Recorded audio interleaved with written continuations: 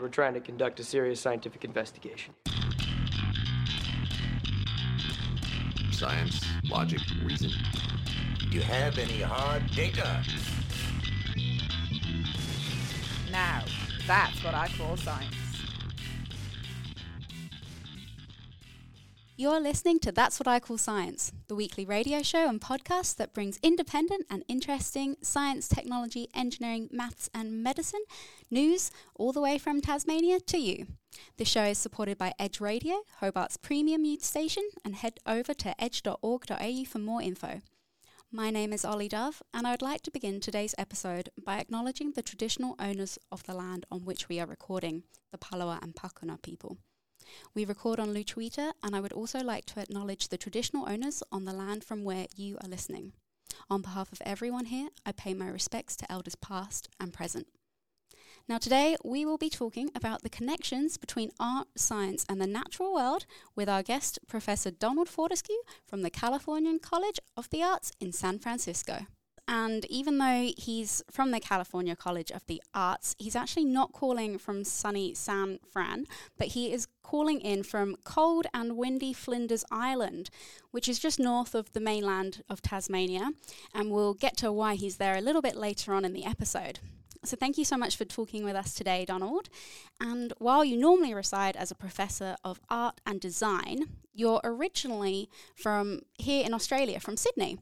And in Sydney, you originally studied zoology and botany.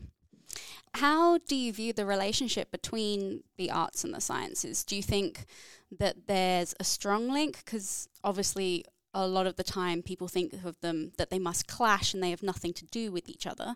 But how do you view their interactions? Yeah, there's definitely, there was that kind of big debate in the middle of the last century about art versus science, and the belief that science would never really be able to do the things it wanted to do unless it really understood the nature of our nature of us as beings. And so philosophy seemed to be an important part of it was argued that philosophy and thinking about art was an important thing for scientists to do as well. It was an important part of their training. I guess from my perspective now, I see them as sharing a common interest in so many ways. I think about wonder and kind of really wanting to understand how the world works and to be really kind of probing into the very nature of our existence. I think those things are common to the arts and sciences in many ways. The approaches that artists and scientists might take might be very different in ways of doing that, and objective analysis and verifiable data is very much part of the scientific methodology, where artists they don't care about that. It's much more about your experience and how that experience can be shared with other people. And but even though those two seem like extremely different viewpoints, I think that there's a lot of common ground between them as well. A lot of artists are, are technicians. They're kind of working out, what sort of glaze they're going to use and what temperature it has to be fired to in their pots, or they're trying to reinvestigate traditional paints and pigments. And so there's a lot of sort of technical aspects to art making. And I think there's a lot of wonder and philosophy in science that scientists often have to kind of like sit quietly on and not sort of get too excited about, because it's not part of the role of science to be kind of, whoa, this is amazing. You're not supposed to get emotionally kind of worked up about stuff, but we all know, every scientist I know does, and kind of the emotional aspect of science is a really important part of science. I think every scientist I know is involved in it because they love it. They're passionate about it. They're super excited about things, and I think that the science could share that side of what they do a little bit more and make it more human in that sense. And maybe art is a way for that to, working with artists highlighting that side of what is involved in science is one way that can happen. Absolutely. I totally agree with you there in the fact that science can make you have those really excitable moments. And it's becoming more and more common to have graphical abstracts on journal papers, which I really appreciate because I'm a visual learner for sure. So when there's a paper that's full of text and they begin with a nice visualized version of their science, I find it much easier to engage with. So up on Flinders Island, at the north of Tassie, what are you currently working on? Well, in some ways, it's a bit of a break from my usual routine. A lot of the projects that I've been working on for the last few years have required a lot of intense collaboration and working with teams of people all around the world. And that's interesting and rewarding and challenging and time consuming at the same time. And so one of the things I really wanted to do on Flinders was to kind of just get back into the kind of my interaction with the world around me and just respond to it, just kind of do things that make me feel connected to where I was, where I am.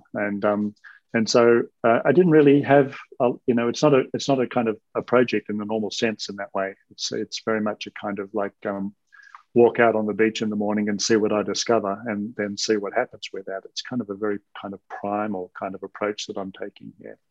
I'm doing a couple of different things. I've got some, in the last few days, I've been working with, I've been making inks out of some of the local plants that are around here. There's a really big Norfolk Island pine just outside the door here. And so I've been making ash out of the pine needles of the Norfolk Island pine and then making inks out of that, and then suspending kind of a tray-like apparatus from the tree, and then using the movement of the wind and the branches moving up and down in the wind move the tray around, and then I ink tiny, well, not that tiny, about 10 millimeter diameter steel balls with the ink that I've made.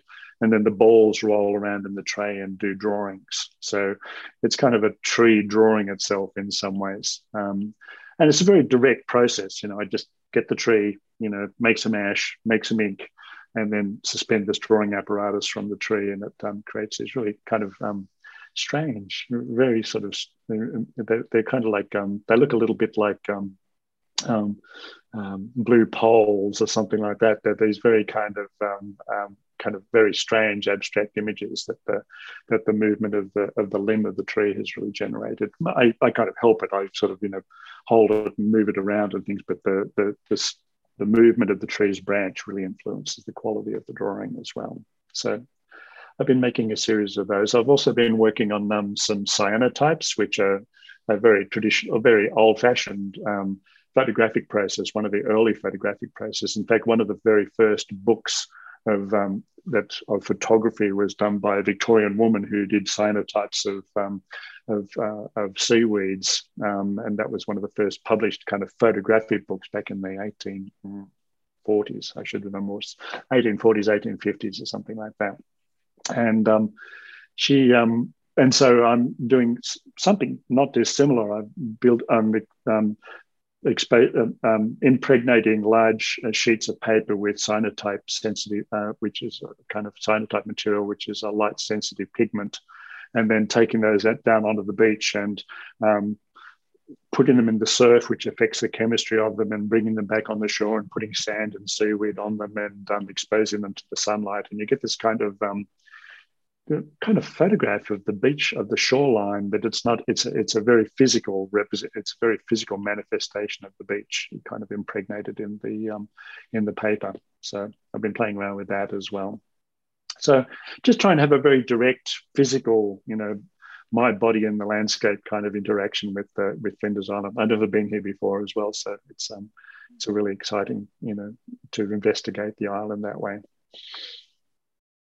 Wow, wonderful, using nature to create art. And it's funny that you mentioned actually using the wind there with the trees, because in part two, we're going to hear about how you used wind in another way, in a very different part of the world, to create some art in a very unique fashion. So listeners, stick with us for part two as we dive into that.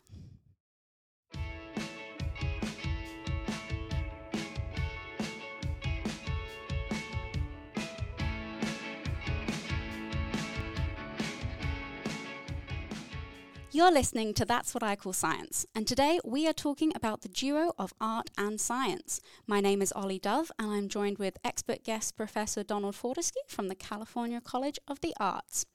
Now, I first discovered Donald's work a few weeks ago when he was here in Hobart to deliver a public lecture on his work, creating sculptural instruments.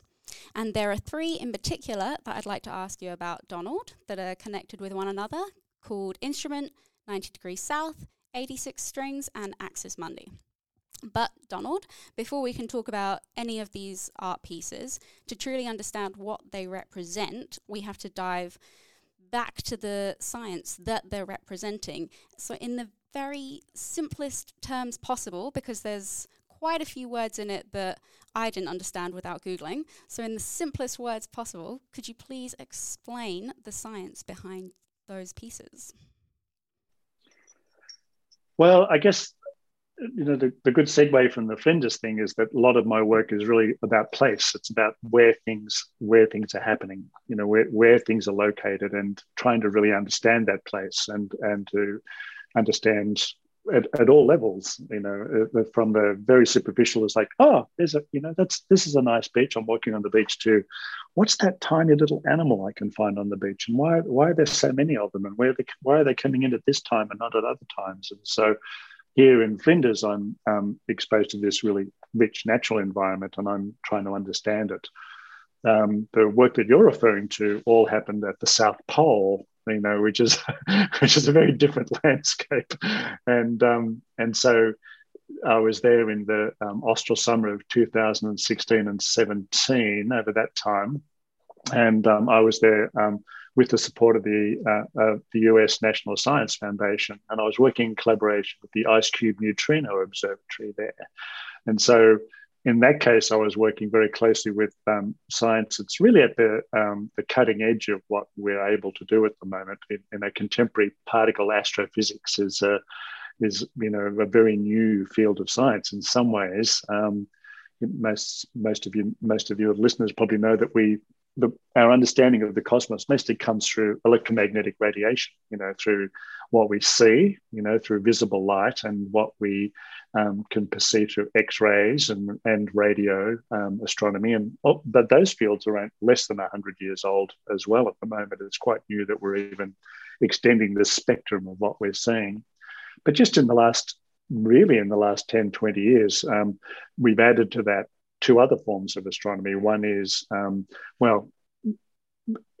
particle astrophysics, which is looking at the particles that are coming from outer space, cosmic rays, and now neutrinos is being introduced to that, and I'll tell you about neutrinos. And of course, the most recent way we get to see the cosmos around us is through gravitational waves.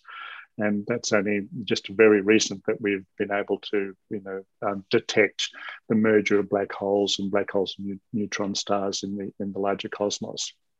And so there's the four different ways we can understand the universe. It's through electromagnetic radiation, through physical stuff, either going out there and looking at it or engaging with it on the moon or Mars, or through asteroids and meteorites coming to land on Earth, and now through neutrino astronomy, and also through gravitational wave astronomy. So I was working with the neutrino telescope that's at the South Pole, and working in close collaboration with the IceCube Neutrino Observatory, which is a multinational, international collaboration that's been running for, I think, 10 years or more, 15 years maybe. I'm not quite sure. I think it's 15 years now, the IceCube.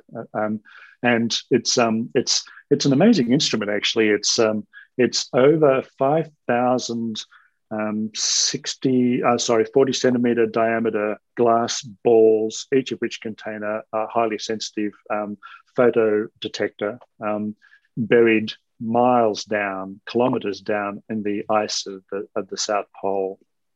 And the instrument itself is an amazing feat. It's a cubic kilometer of ice is used as the detector for neutrinos, and the South Pole is at 9,000 feet, 3,000 meter altitude. It's quite high, the South Pole, but it's ice all the way down to bedrock, and the bedrock is at sea level. And so it's 3,000 meters of ice, 3 kilometers of ice at the South Pole. And this cubic kilometer of array is buried almost at the bottom of the ice, of that ice. So they've drilled down over 86 holes all the way down through that 2.5 kilometers down into the ice, and then lowered these strings of instruments down into the ice and let the water freeze back around them. And in the darkness of that ice, they can detect tiny little flashes of neutrinos as they move through the ice. And then what did you then take from this process and turn into something that we can engage with? Well, there's sort of, probably most of your listeners vagued out in the middle of all of that discussion. Anyway, it's a really complicated, and it took me a long time to learn how to talk neutrino in some ways, and I'm still not very good at it.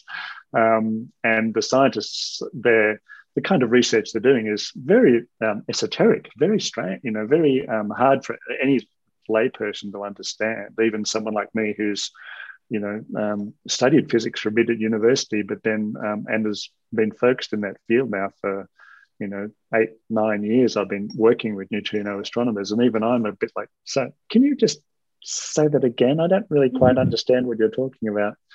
And so my desire was really to try and somehow make normal people, people who aren't really trained in that field, to get some inkling of what that was like, just the immensity of the project itself, and the kind of the mysteries of the kind of this, this amazing energy of neutrinos that are flowing through the planet and bringing us information from all around the cosmos. I wanted to try and give people a kind of a physical feeling of what that was like. Impossible to do, but that was my hope in some ways. And so the instrument that I built was, I kind of did a few different things. I was, one of my tactics as an artist is to build instruments that allow me to then engage with the world in some ways. So they're sculptural objects, but they normally have an interactive component to them. They respond to the environment, or they give a kind of a deeper look into the environment in some ways. They're like scientific instruments in that sense, but they're there to produce art, not scientific outcomes. And so I built one instrument that was, which I called very creatively and with a lot of imagination, I called it the instrument, and it was located at the South Pole, and it was basically a 3-meter tall wind-powered hurdy-gurdy, which is a kind of like a medieval instrument that uses a rotating rosined wheel to play fixed strings in a kind of drone-like fashion. And so I built this specially designed instrument that used the wind movement at the South Pole to drive this rosined wheel that then played against a series of strings and produced a kind of like an ethereal drone, basically. And that was that instrument. And it responded to different wind conditions, the strength of the wind and the direction of the wind. The temperature, the external temperature, affected the way the instrument sounded as well. So it was kind of like an acoustic weather station in some ways. It sort of picked up the weather and then turned it into this kind of ethereal soundtrack in some ways. So that was that instrument. Yeah, and then that one led on to a musical piece that I have in front of me, actually, and I used to play the cello, but there is absolutely no way that I would be able to read this piece of music. Can you talk us through 86 strings? Yeah, so I was just the thinking about this amazing instrument buried deep in the ice was really inspiring, and it made me think about what would that have, it's producing data, it's producing zeros and ones, and they're coming up the cable and they're going through these, massive banks of computers and being compared with, different sorts of analysis to work out whether the kind of data is significant or not, and to what level it's significant, and all of that's being shipped, in hard drives back to the, all around the world, and that information's all being analyzed. And it's very kind of,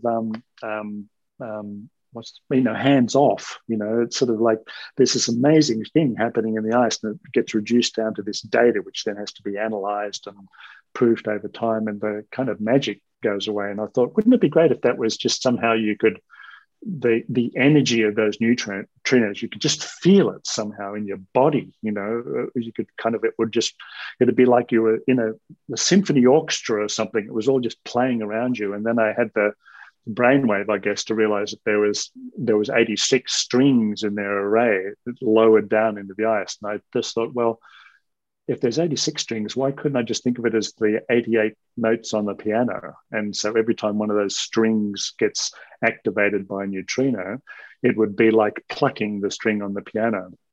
And so then we were able to get the data from a very particular set of moments. And then I was able, in fairly straightforward fashion, actually, to convert that into the kind of data that a digital instrument, a MIDI player, could understand. And then I transcribed that to the grand piano. And so it was the music notation you spoke about is kind of like a side effect in some ways, because I just translated the data straight into piano sound. And so I just turned it into sound. But then, of course, that sound could also then be represented in piano notation. And I love that idea as well. Basically, it's a set of data. That's a set of data of what that thing sounds like.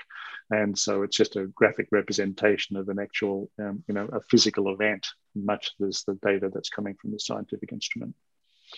So you brought in the audio representation of what was going on, but then you didn't just leave it in audio. You took it back into visual for people to be able to watch it as well. Could you talk us about the third and final one in the set? Yeah, and so the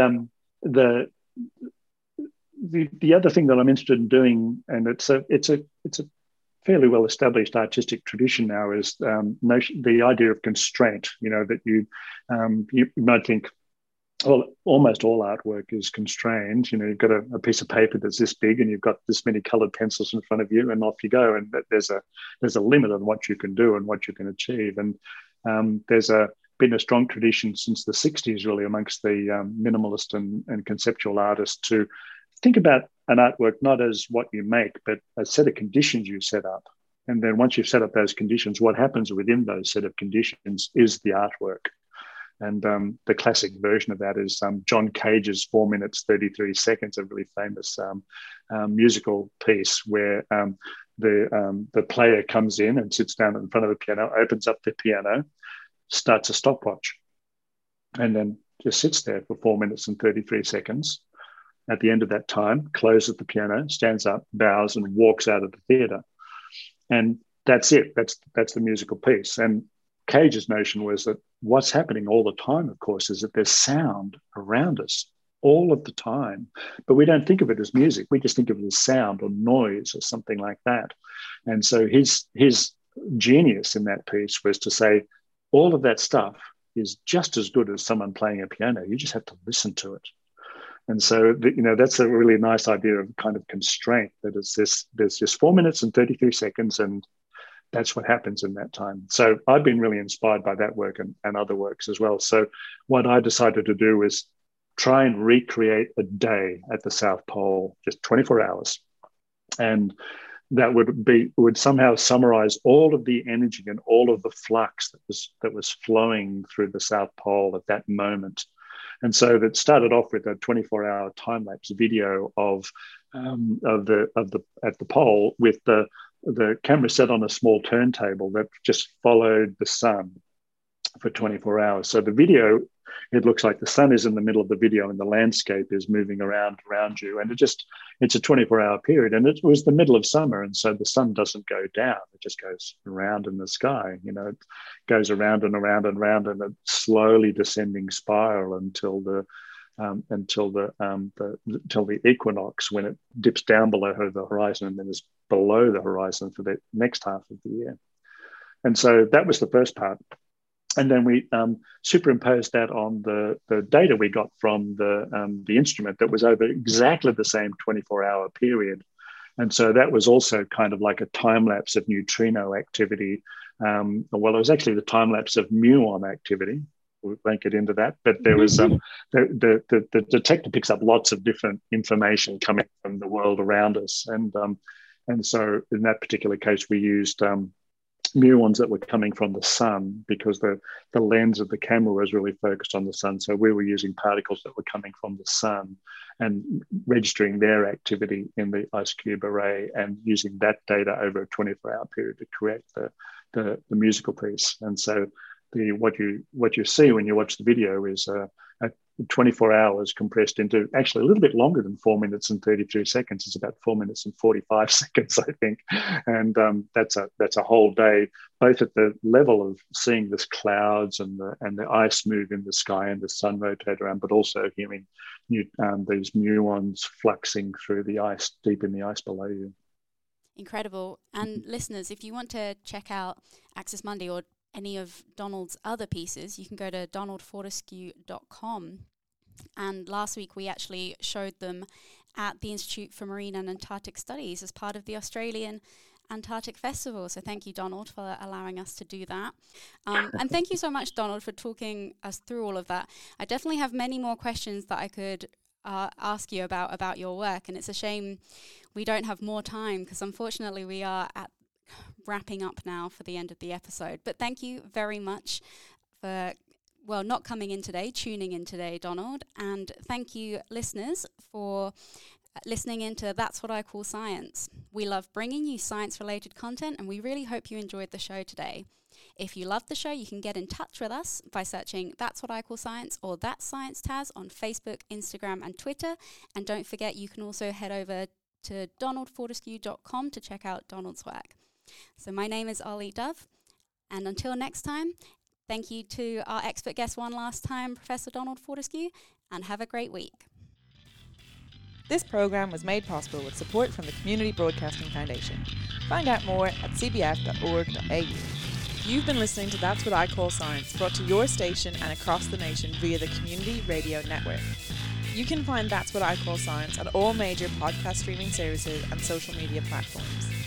Like and subscribe for on-demand science updates from the team. That's What I Call Science is proudly recorded in Tasmania at Edge Radio. Head to edgeradio.org.au for more information on how you can support community radio. GemMaker are a proud sponsor of That's What I Call Science. GemMaker provide expert advice, services and training to commercialise new knowledge and technologies. Go to gemmaker.com.au for more information. That's What I Call Science brings you awesome science content from the small island of Tasmania. Like and subscribe to get the updates when new content is available.